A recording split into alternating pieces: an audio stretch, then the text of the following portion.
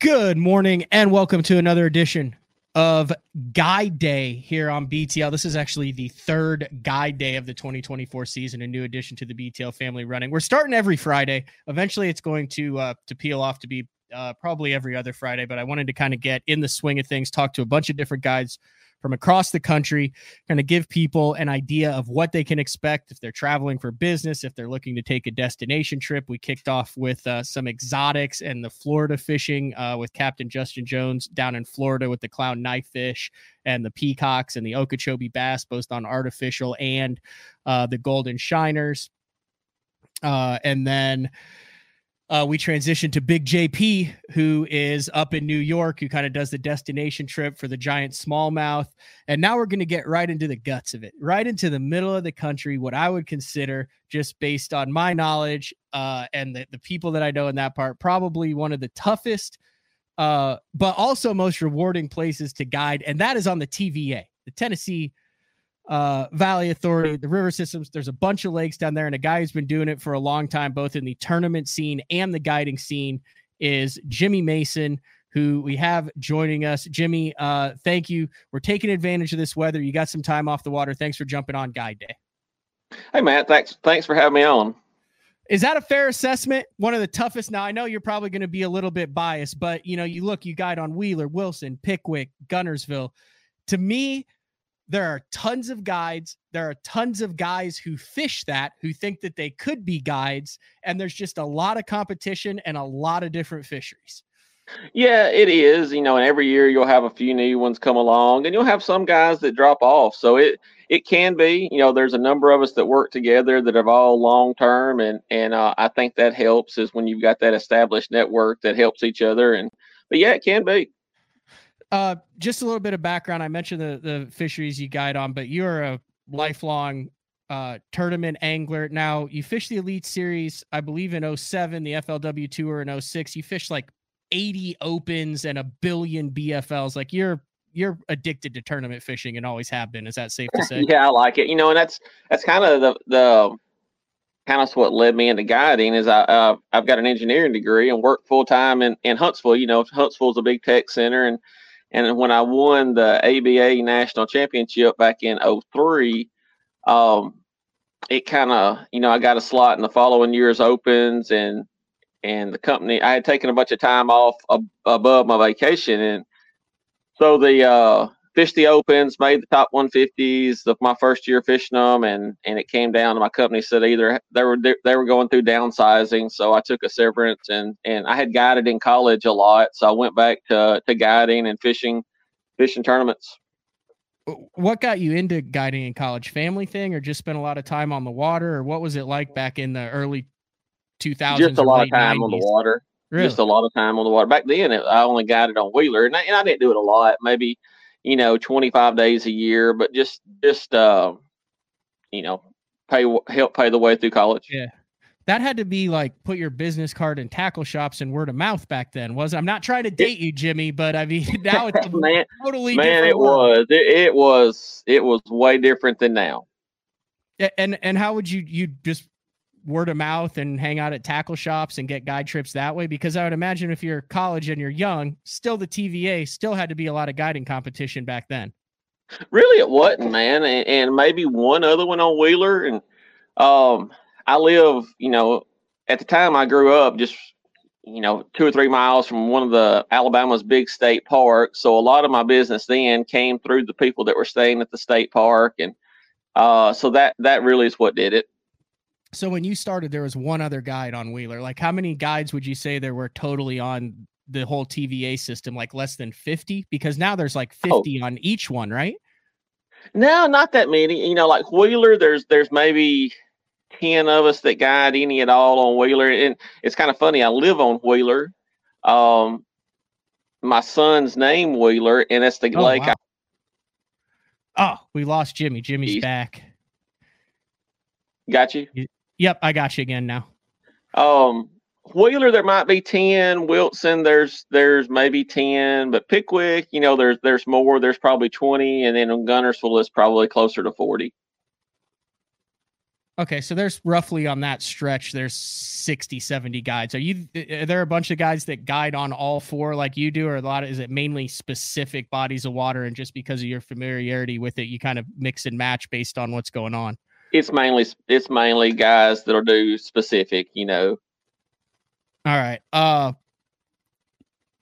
Talk a little bit about the tournament dynamic. I mentioned your tournament scene. What percentage of your clients are new to bass fishing? What percentage are fun fishermen, and what percentage are guys that tournament fish that you take out, I guess prior to their tournaments, or that want to become better tournament fishermen? Because like I said, you also tournament fish, and I know that in circles that gets talked about a lot. Some guides are 100% cool with guys being like, hey, I want to learn this body of water better, and they're open about tournament fishermen. Some guys, like you do like a Josh Douglas up in Minnesota, he's like, no, tournament fishermen have to be from out of state and book multiple days in advance. Kind of where do you stand on that, and what's your distribution of clients? Man, it's probably like that. The tournament guys is probably my least percentage that I do. Okay. I might be 10% on that. Mm-hmm. Maybe 15 some years, but overall that's the lowest percentage. I do a lot of corporate guiding. That's probably I'm about 70-75% repeat. So the majority of my clients are guys that I fished with a lot in the past, and a good percentage of them, probably at least 50% of mine is corporate, where guys are bringing clients in to entertain. They're bringing, they use it for rewards for their employees, and so it's a lot of that. But the tournaments is probably the least, but I've had guys win boats. The guys that I've taken win boats before, and guys make their major championships that they were coming here competing for, and guys making their national championships that they were fishing for, and in those, I actually had one client made the Bassmaster Classic fishing with me before one of the Federation Nationals here, and that was really special right there.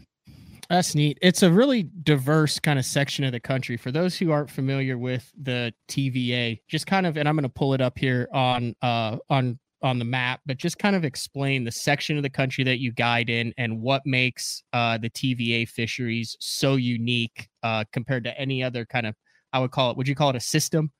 It is. It is a system. And the neat thing about it is, of the 4 lakes that you mentioned that I guide on, every one of them is different, and they fish so differently. And it's a very cool deal. Guntersville is different than Wheeler, and Guntersville and Wheeler are kind of similar in a way, but Guntersville doesn't have the drawdown like Wheeler. So with Wheeler, you deal with a 6-foot drawdown, or Guntersville, you deal with 18-inch drawdown. And you've got the lower end of Wheelers kind of like a bowl. Same way with Wilson, it's like a big bowl where there's very little offshore structure away from the bank. And then you've got Pickwick, which is probably more like a combination of Guntersville and Guntersville and Wheeler, because it sets up like Guntersville, but it has the 6-foot drawdown. So it's a very diverse fishery, and one of the things that's so important is the current, and it is one of those deals where, like I always say, the current's the dinner bell, and you can be having some stellar days with clients, and then they cut the water off, and it's one of those things that every day is different, and that's one of the things that we say a lot, and it's true here, because it's so much current dependent, and it's a neat fishery. So will those fisheries all have different current at the same time? Like, could it be popping off on Wheeler but not moving on Pickwick, or is it kind of all move through that system? Like, do you have guys who call and say, hey, I want to guide with you, and you go, all right, you look at the generation schedule and say, we need to be on Wilson today, we need to be on Pickwick tomorrow, that type of thing? Yeah. Or okay. Yeah, and a lot of time too that it's relating to water level, because like I said, Pickwick, they'll have a 6-foot fluctuation, where Wilson is more like about 18. So there are times you pick one over the other based upon the water level. Okay. And then is it majority bass that you do? I know I was doing a little research before. You do like white bass trips and stuff too, but are the majority, I mean, you guys slinging artificials for bass on most of these trips? Most of them, in the summertime, I do a ton of white bass trips, and that is turned into one of my favorite deals. And I think part of that's because like our kids are 10 and 11 now, and um, my son is eat up with fishing, and I take him and his buddies white bass fishing a lot, and I've got to where I've been offering that a lot the last 3 or 4 years. And 3 hours in the morning, 3 hours the evening, you'll catch anywhere from 100 to 200 in 3 hours. And a lot of them are on top water, so it's just so much fun, and kids love it. I do a lot of trips with kids. And funny story, this summer I took a corporate client of mine. He's got a 9-year-old daughter, and we got started a little earlier than the usual. And I told him it'd be slow for the first hour. Well, the first hour she had caught 75, and I mean, it was just unbelievable every cast. And then this storm popped up, and it's just like pouring buckets. And she's 9, and she refuses to go in. And like, it wasn't supposed to rain. I had taken the rain suits out of the boat, and like, we're all soaked, and she won't quit. And she did like 6 or 7 more trips this fall. I mean, this summer after that. But it was, that was her very first fishing trip, and now she's hooked. And that was a really, really cool deal. And those are all. Do you guys have hybrids and stripers in some of those lakes, don't you? We do. The biggest striper that I had, saltwater, that I had a client catch this year was 27, and that was actually on like a shad spawn largemouth trip. And man, it was, when it hit that spook, it was like you hear those bowling ball out of the sky bites, and that was definitely one of them. Okay, here's what I'm really interested in talking with you about. So the smallmouth fishing, it has been good there, but to me, just from the outside, and I've fished opens over the past couple years on Pickwick and Wheeler, it seems like there is a booming smallmouth population on some of these fisheries that is very targetable and looks ridiculously fun, whether it's tail race fishing, whether it's offshore bar fishing. Like, it seems like the smallmouth have really exploded over the last couple of years. Have you noticed that? And is that something that you target a lot? It's really good, and that's kind of one of the things that myself, I got one of the buddies I got with, Brent Crow. Myself and Brent kind of have the reputation of the two most noted smallmouth guides, and it is, yes, it is good. It's down just a little bit from a few years ago, but it's kind of, I think it's coming back. We've had several good spawns in a row, caught a lot of small ones the last couple of years, so I think you're going to see it come back as good as it was. Now, like 10, 11, and 12 were phenomenal years. I mean, this year was good. I think I had 39 clients this year catch 1 over 6. A smallmouth over. Wait a second. Say that again. So 39 of your clients this past year caught a smallmouth over 6 pounds. Yeah, that's like northern numbers, dude. Yeah, it is. I mean, it's, like this fall in November, in one stretch, I had 11 6-pound smallmouth caught in a week, and I actually had 2 different clients catch 2 over 6 in that stretch. So what's don't give away trade secrets, but what kind of fishing are we talking about? Is it finesse smallmouth fishing, or are you power fishing these things with swim baits and moving baits and swift current? In the spring, it's, in the spring and from February through, we do live bait fish here. Okay. That's interesting. I didn't know that. Yeah, just in the fall. I mean, it's kind of one of those, I always say it's kind of a Tennessee River tradition. But like late September, October, November, probably about half of my trips are live bait with, yellowtail shad. That's the only time of the year I do it. But it's so much fun, especially because you fished all year with artificials and having to do so much different, and be prepared in so many different, rods and reels and baits in the boat. Then come September, through late September through November, I mean, basically you got 4 spinning rods. If you got 2 clients in the boat, you'll have 2 spinning rods each with 8-pound test, and live bait, and it's addictive. Is that more consistent bite then? Like, let's say you're out with it's your extreme. wife, I mean, your like, kid, your girlfriend, you'll whatever. catch, honestly, that time of year, the artificial bait fishing can be a lot tougher. Yeah. And you'll catch twice what you catch, minimum of twice, probably closer to 3 times what you will on artificial. I never even. But And you'll do that.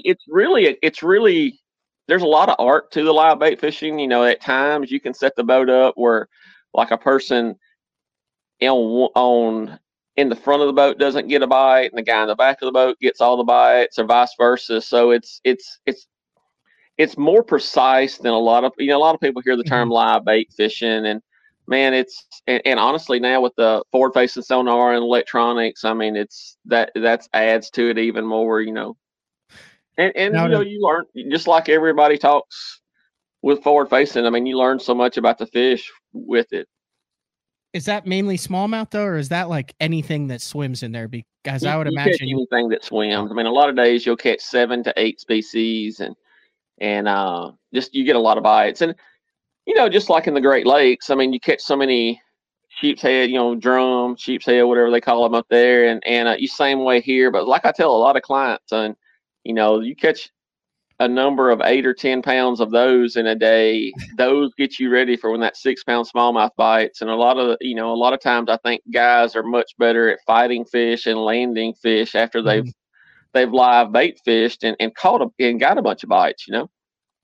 All right. That kind of got me off track with the live bait, but you're kind of describing the seasons specifically with the smallmouth. I'm interested in kind of going back on what you do kind of winter and spring wise. Like, when's the best time to go? Like, if I have never tangled, like I fished all these, and I think the biggest smallmouth I've ever caught's like 3 pounds, Jimmy. It's really bad. I always go after spotted bass and easy largemouth because I'm scared at it open. I'm trying to fish for points there.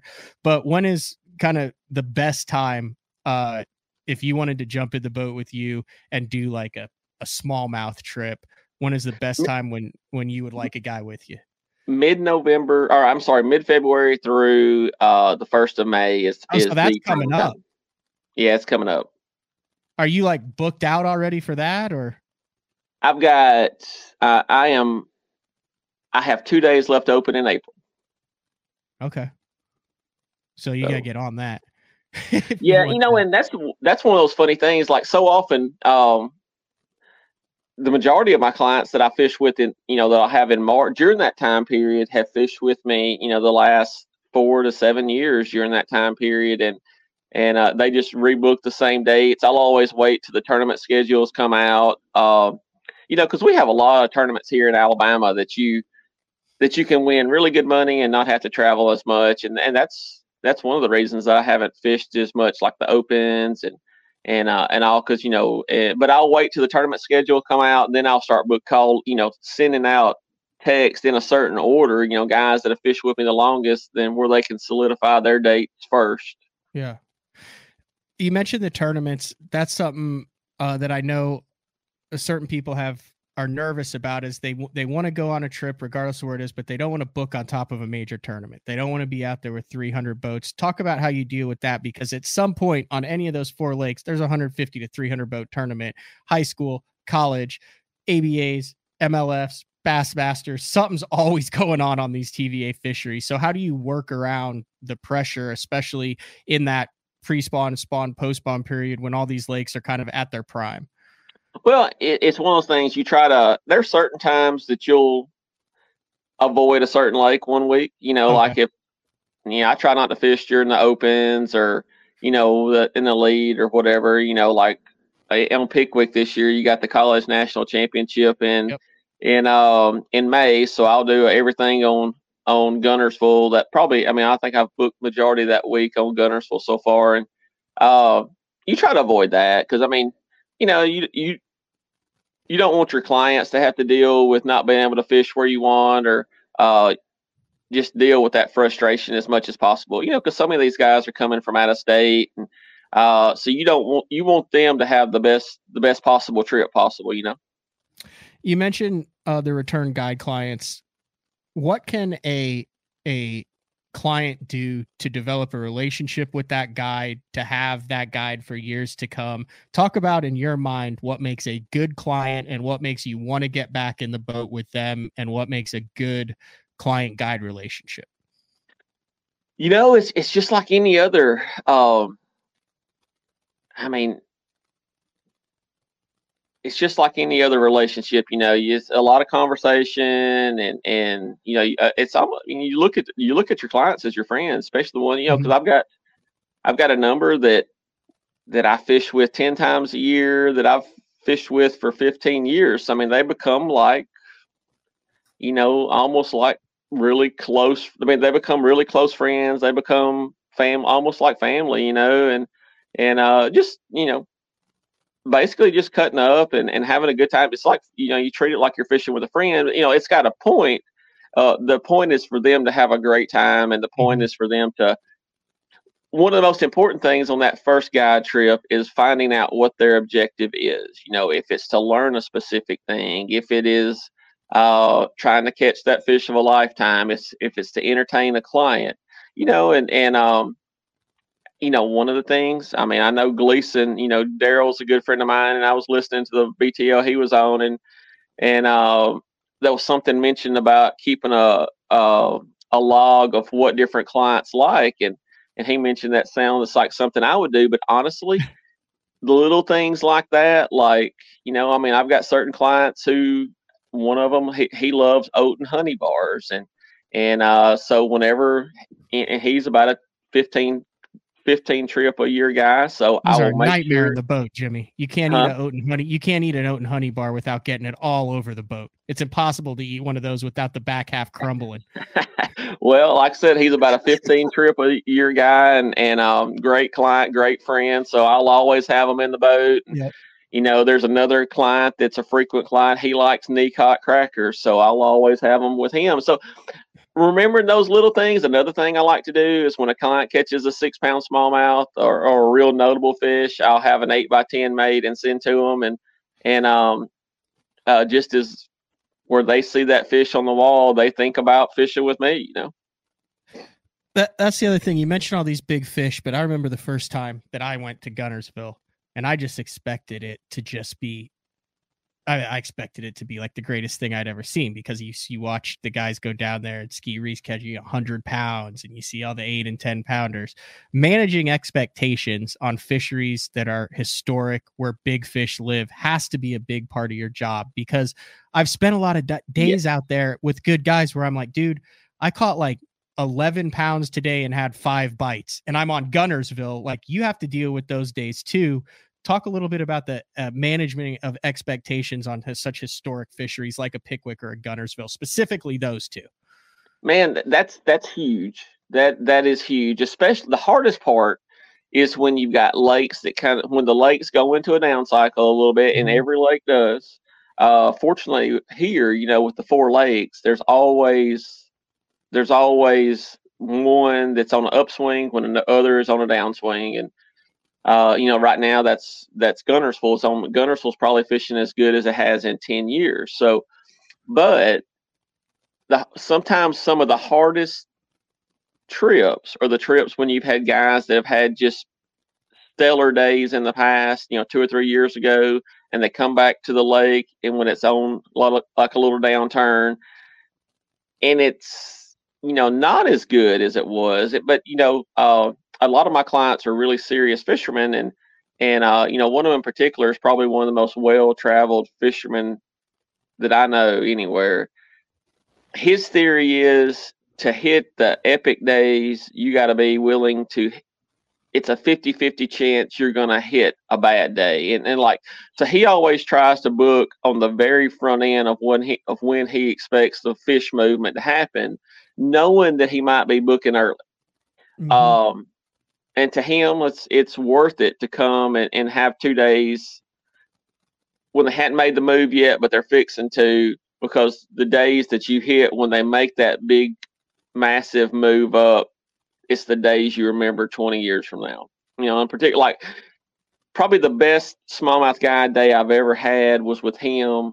And this is he records all the fish we catch, weighs them, and I actually have a copy of the paper that he recorded that day. Like our best 20 smallmouth that day weighed 99. He had a 714, and I had a 71. And the person he had with him had 2 over 6, and we had 1 more over 6. So it was the You day had of a a lifetime. 38-pound bag of smallmouth Yeah, it was for pretty your incredible. best 5. Best 5. Okay, so here's a question also then. You hear people say, well, why don't guides win every single tournament that they enter? And like you fish a bunch of tournaments too, and you've had a lot of success, but talk about the difference between a guide day and then a tournament day in your mind. Man, and that's one of those things you always see like in the rules at different Yeah, tournaments, with no the guide. no guide rule. Honestly, I always say that the person that's the most dangerous is the retired guy that moved to the lake, or the retired guy, because they when you're guiding, you're not necessarily hunting tournament winning fish as much. It's for the most part, it's about the guys getting bites. Mm-hmm. And I tell people a lot, like the more I've guided, the worse I've got at deep cranking, but the better I've got at the spinning rod fishing, because so often bites are the most important thing. And that's just like in the summertime, the majority of your clients, when you're deep fishing, I mean, if you give a guy, all right, we're going to go throw a big fat free shad or a DD22 all day and catch 10 good ones, or we're going to go and drop shot and you're going to catch 50 or 60, they're going to pick that drop shot. And so a lot of times, I mean, you're guiding, you're not necessarily looking for that tournament grade of fish. That was the other question. The midsummer can be stifling there, but you guide 12 months out of the year right through kind of those dog days of summer. Yep. Is that a deal where if you're, I'm just thinking, if you're, going to watch a major event that's taking place on a Wheeler, a Guntersville, a Pickwick or something, you can call and jump on one of the different lakes with you for a couple days and then go watch the weigh-in, or, fish on a different lake that day and then go watch the weigh-in for the Elite Series or the BPT Absolutely. on that afternoon. Like that'd be a fun trip, especially with so many of those TVA fisheries within an hour drive of each other. Yeah, for sure. Just like the Elite this year at Wheeler, the Elite this year at Smith. I mean, yep. That Smith time period is one of those when the white bass bite's so good, and you can go and have just a killer 3 hours in the morning, and then go, like you say, go clean up and go to weigh-in. One of those deals where some guys bring their own stuff and you supply it if they don't have it, or if they're in for a corporate event, or how does that work? Yeah, I have everything. I tell guys, if there's certain rods and reel you want to fish with, bring them. Otherwise, I'll have everything rigged in the boat, and mixture of whatever. If I find out if they want left-hand bait casters or right-hand bait casters, and then of course the spinning. And even got some 33s rigged up. Hey, don't knock 33.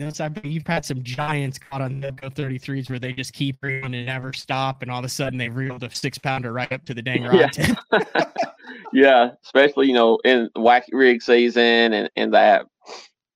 Do you do trips like, say someone does call and say, hey, I don't care what we want to catch, but I do want to learn how to deep crank ledges, or I want to learn how to throw a football on shell, or you do those trips as well too, more educational? Absolutely. Where there's no focus on catching Absolutely. numbers? Okay. Absolutely. And that goes back to what I said earlier about, you want to find out what their expectations of the day are, and what their goal for the day is. Largemouth wise, like which one of those would you say is popping off right now for largemouth? Guntersville. Is it Guntersville? 100%. And that's just a cycle of good spawns, and and Pickwick got hot and Wheeler got hot, so there's maybe a little bit less pressure. They had a couple of good spawns. The grass is back, and there's been a steady flow through that lake, and it just. I think Guntersville's probably the best it's been in 10 years, and I keep a camper over there and on the lake, and have been had it there close to 20 years, and I think it's probably as good as it's been in 10 years. The Toyota series that's next month, the weights will be just unbelievable in it. how does that lake continue to produce and not succumb to so much pressure? Man, I mean, the boat ramps are packed every single time and every single day of the year, unless it's like an apocalypse and then there's only 100 guys out there going, look, I'm fishing in the snow.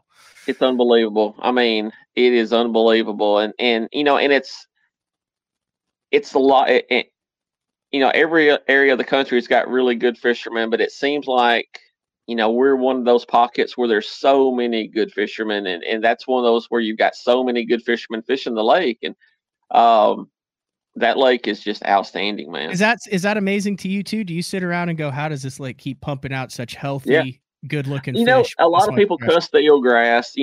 The grass has changed over there. Of course, if I could go back and bring it back to the old days when it was hydrilla and milfoil, I would love to have that. I mean, because it was so much more fun to fish for me, especially like the frog bite. But the eelgrass came in 10 to 12, 15 years ago now, and it's become the dominant grass.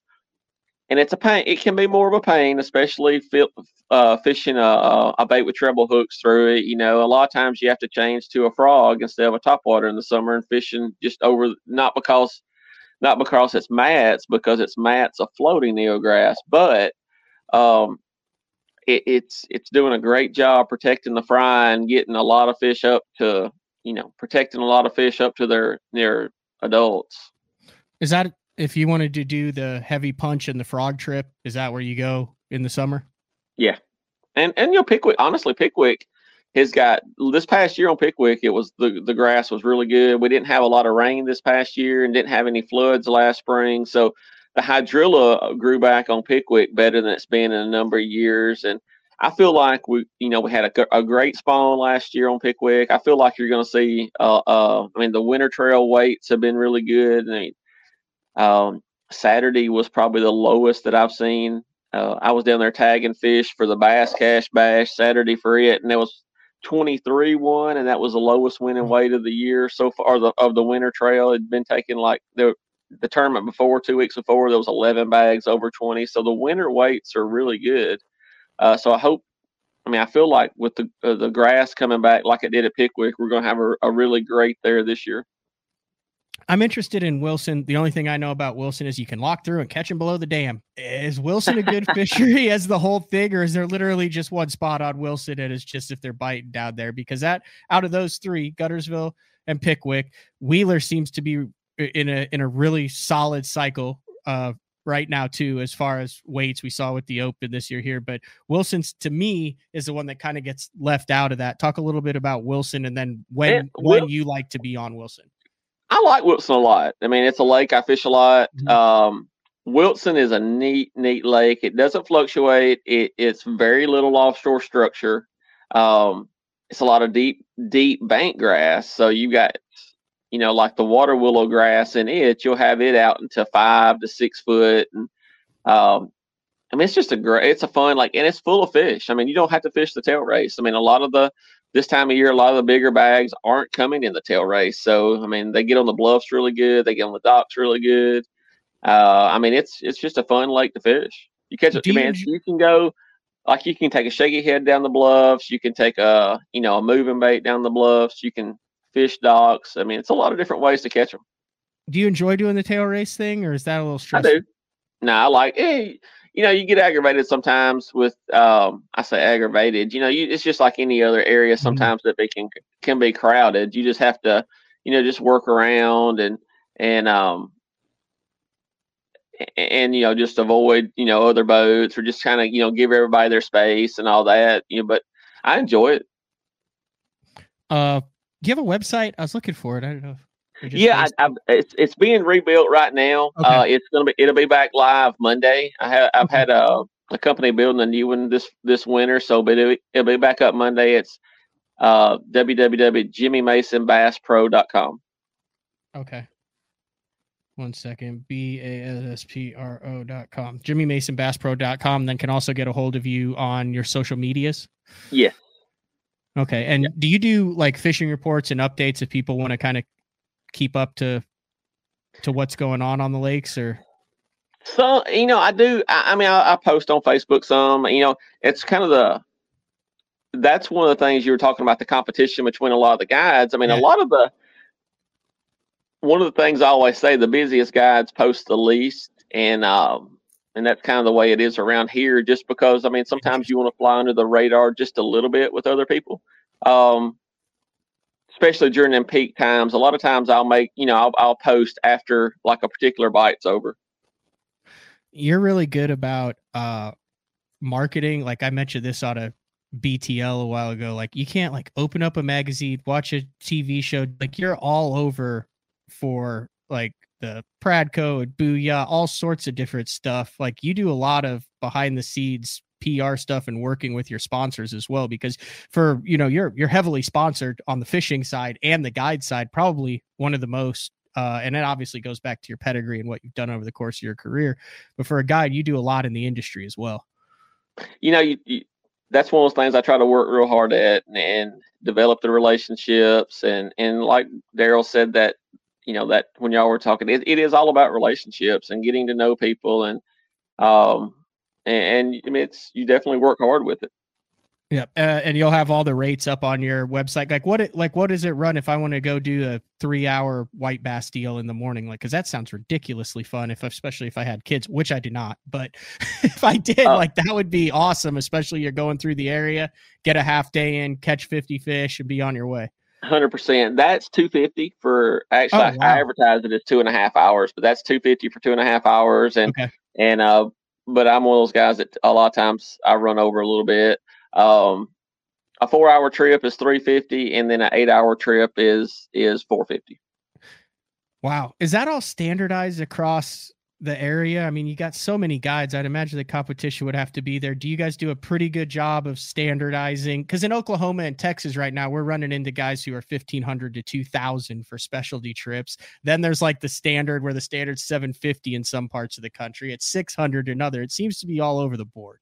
It is, and that's pretty much the standardized rate here, at least with the group of guys that I work with. I don't really know any of the mainstream guides here that are much higher than that. And like I said, and that's typically the standard. If you're bass fishing, do you prefer a guy who books a full day or a half day, or does it not matter to you? Like, if you're going to get, in your opinion, the most bang for the buck where you can really get into it, immersed in it, can you do that in a half day trip? Or do you prefer to get out there and say, all right, we got some time to get this guy dialed in or late? Well, a lot of times, especially with the current, there'll be a peak feeding period, and then they'll shut the current at certain times of year. When they cut the current off, I mean, that's one of the things that's hardest. And you try to kind of let people know, are they going to bite really good till 11, and then the current's going to cut back in half, and then there's going to be 3 or 4 hours where they don't, or vice versa. They cut the current on and at a certain time of day, and I mean, it's one of those that sometimes that last few hours you don't catch near as many. You have to really scramble around, slow down, whatever. And I personally prefer the 8-hour days, but at times, especially like in the shad spawn time period, that time, a lot of times 4 hours. I mean, you blister them for 4 hours, and the person's caught all they want to, and they're ready to go in, and that's always fun too. All right, I'm glad you mentioned that. For those who don't know what a shad spawn on the TVA is like, describe a good shad spawn scenario, like in the prime, what you can expect. That's one of those, you're at the boat ramp and it's still dark when you get to the boat ramp, and you try to get you're on the water with your lights on, and you're trying to get on, the grass lines or the rock or wherever the shad are spawning, and you want to be there at the crack of daylight, and it's game on for the first 2 to 3 hours, and it's amazing, especially when you got guys that don't fish a lot, how that light switch effect is. It's like how surprising it can be. But I mean, it's just a fury of feeding, and it's such a fun time of year to, you catch them on top, you catch them on the Booyah spinnerbait, and it's just, I mean, it's such a fun time of year to fish. It's a bite that, in my opinion, the first hour and a half can make your entire day. Like I vividly remember like the first one that I saw on Pickwick, and I was like, my God, this is like piranhas. Like you get on a stretch and they're literally, there's billions of shad up there and you have no idea how they can see it, but you're either throwing a swim jig or a buzz bait or a little crankbait, and they are actively hunting your lure down. Yeah. And the cool thing about the shad spawn, and correct me if I'm wrong here, is it could be a 7 or it could be a 13-incher, and they all mix in with and they all just go haywire for a couple hours. Absolutely. And you know, I mean, like you'll start feeling, you know, just a little hits on your baits, but like throwing a spinner bait. And that's one of the things, especially if like you're searching for it. A spinner bait is my favorite bait to throw. And you, when you start feeling those little like short strikes or little where the shad are hitting your blade and causing that disturbance of the blade, you know, you're really close to getting bit. And you'll retrieve your spinnerbait in, and there'll be a little cloud of shad around it. I mean, it's fixing to be game on, and that's so fun. All right, shad wise on Wheeler, what are the ones with the little yellow on them? Like that one, I'd never seen one of those before. But it's got like yellow on it. Yeah, there's ones that look like ones out of Grand though that like don't have any yellow on it, and they're smaller. Our thread fin to get up to about 4 inches, and they'll have that chartreuse stripe down it. You know, locally you'll hear them called yellowtails. Okay, that was it then. So it's a little bit different than what we have in Oklahoma, because those things came in and, you know, you snag one and you're like, holy cow, like I need to be throwing something with chartreuse. Yeah, that's why, like, you know, the foxy shad and that little the shad baits with that little chartreuse stripe down them. That's from the shad. That's from the thread fins, the yellowtails. Yeah, and then you also have gizzards and then skipjack herring. Yeah, skipjack. And you know what's funny about that is like that there's become an industry around here of people catching the skipjack, and it's crazy how many guys that sometimes fishing the tail race. That's actually the hardest thing to do is get away from the skipjack fishermen, because they're catching them and selling them for catfishing. You know, Wheeler is one of the just tremendous catfish lakes, and there's a lot of catfish tournaments here now, and like big. I mean, we're talking about, you know, a lot of them pay $20,000, and you'll have, before those tournaments, you'll have 20 boats in the tail races, you know, anchored skipjack fishing, and so it's kind of crazy. But yeah, I mean, the smallmouth eat those a lot too. I am fairly certain, and I'm going to show it to you here, that I caught a potential state record skipjack out of Wheeler this year. Really? Is that a big one? That's a big one. That's a big one. Yeah, it was probably about like a 2.5 pounder. Yeah, that's a giant. That was a fight too, wasn't it? Yeah, you're never going to believe what I caught it on. I caught it on a wacky worm on the bridge, which shows you why I finished 100 in that tournament, because I was wacky worm in a bridge. But I was reeling it in, and one just like, and I knew what it was. But I mean, like, would you consider that a trophy skipjack? Yeah, it's a big one. That's a big one. How do you guys target them otherwise? Like do what now? Go ahead. I just said, do guys throw like little crappie jigs or spinners or something if they're targeting those? A lot of sabiki rigs. Okay, yeah. It's, you know, I listened to your BTL when you were talking about that tournament and that bridge. I went over that bridge yesterday, and it's from the bridge back. It's frozen right now. Really? Yeah. You guys are in that's why you're not on the water probably today. It's just because of that weather that comes through there. Yeah, I'm fishing. We've got an Alabama Bass Trail 100 this weekend, and I'm gonna be leaving tomorrow for that to go down to Logan Martin. It's gonna be cold down there for that, but I usually take some time off in December and January and do some engineering work with Hummingbird on the Lake Master side, just to kind of keep my resume fresh. And, you know, guiding over 200 days a year, you need a little break. So I always take that.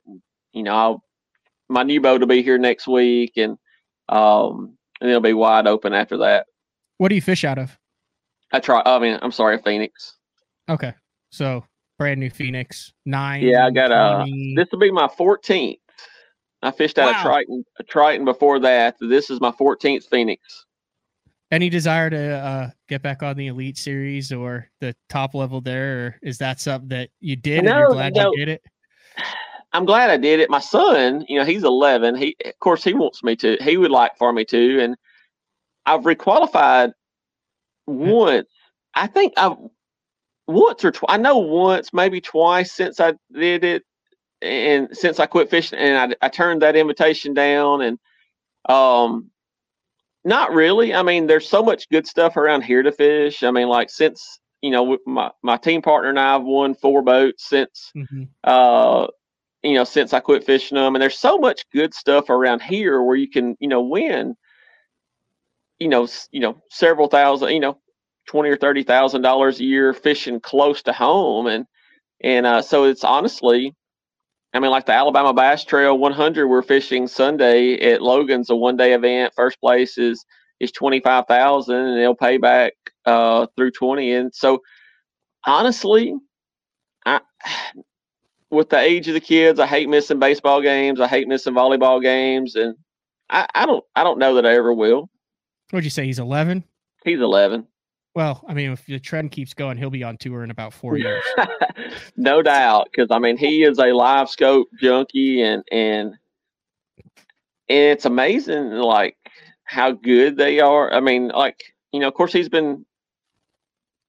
all about the spinning rod and wacky rig and little 3-inch Yum Scottsboro tackle swim bait, and he and I've made he's made the Fishers of Men Legacy National Championship the last 2 years, actually the last 3 years. We didn't fish it 1 year because of some storms, but he loves it.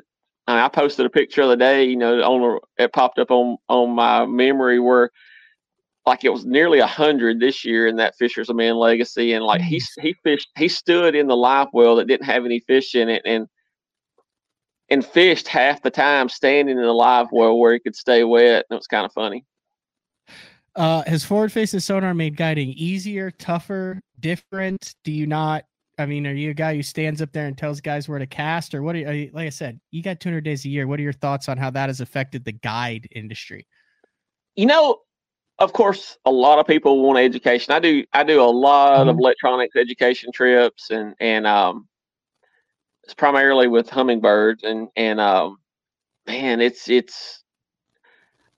it's really eye-opening how much people want to learn on stuff. And like last year, a lot of people yes, that's a topic that comes up. If a guy's a fairly serious fisherman, he is all about wanting to learn as much possible about live scope. But you don't, like last year, I had a regular at July at Guntersville, and this was just kind of blew me away. Like we had a really great day. He and his dad each caught. One of them caught two largemouth over 6. One of them caught one nearly 7. And the most memorable fish, and the fish that he talked about the most, was a fish that he saw bite his worm on the live scope, and it was a 2-pounder. And like that was the fish of the trip he was most excited about. And I'm like, I was kind of like, man, you caught a 614 today. And he's like, man, that was neat seeing that fish eat my bait. And it was a 2-pounder. So it has changed it some. People, that's one of the things, if you feel like that people go away satisfied when they feel like they've learned at least one thing in a day, and live scope has been one of those things that people have really wanted to, you try to focus on them learning something that day with live scope. In my opinion, Guntersville is an underrated spotted bass fishery. True or false? 100%. 100%. And they're getting bigger over there. Matt Herron was sending me some pictures of some really good ones he was catching this winter there, and I mean, there's I've had a guy catching one over 5 there, and it's amazing how they're pretty reliable too on some places. You ever have a guy who's like, hey, I want to go spotted bass fishing? You ever had a spotted bass trip, or is that one would be a new one? Because that would be me. That would be me, Jimmy. Man, it's funny. You get all kind. That's kind of one of those things. I had a guy years ago, Wilson Frazier. You probably remember him when he was with the Travel with the Elite Trail, Yep. he always said that the best way to learn something was to teach it. And at times, those little surprise deals like that kind of force you to have to think and make you. I mean, it helps you as well, you know. When we were on that Open 2-3 years ago on Pickwick, I finished 42nd, all spots. Yeah, so I was the only guy who I think weighed in all spots that tournament. It was, I finished 13th in that one, and the first day I weighed in, it's the Super Slam. All three? I had, All three. I had all four. Oh, mean mouth. I had a 4-pound mean mouth. I had right at 20 that day, and had all four. That's the Super Slam. So the Grand Slam is the 3. The Super Slam is the mean mouth mixed in, which would be a mix between, was it a smallmouth and a spot? Smallmouth and a spot. That's freaking cool. They're so pretty too, man. And I know like the TWRA, they're kind of worried about how much they're going to dilute the smallmouth genes, but the spots that are getting into Pickwick, they're Coosa strains. The ones that's come in over the last 15 years or so, they're Coosas, so they're a lot bigger, and those mean mouth are so pretty. I think I weighed in all 4 species both days. And then the smallmouth on Wheeler to me seemed kind of like ghosts. But honestly, and that's one of those things that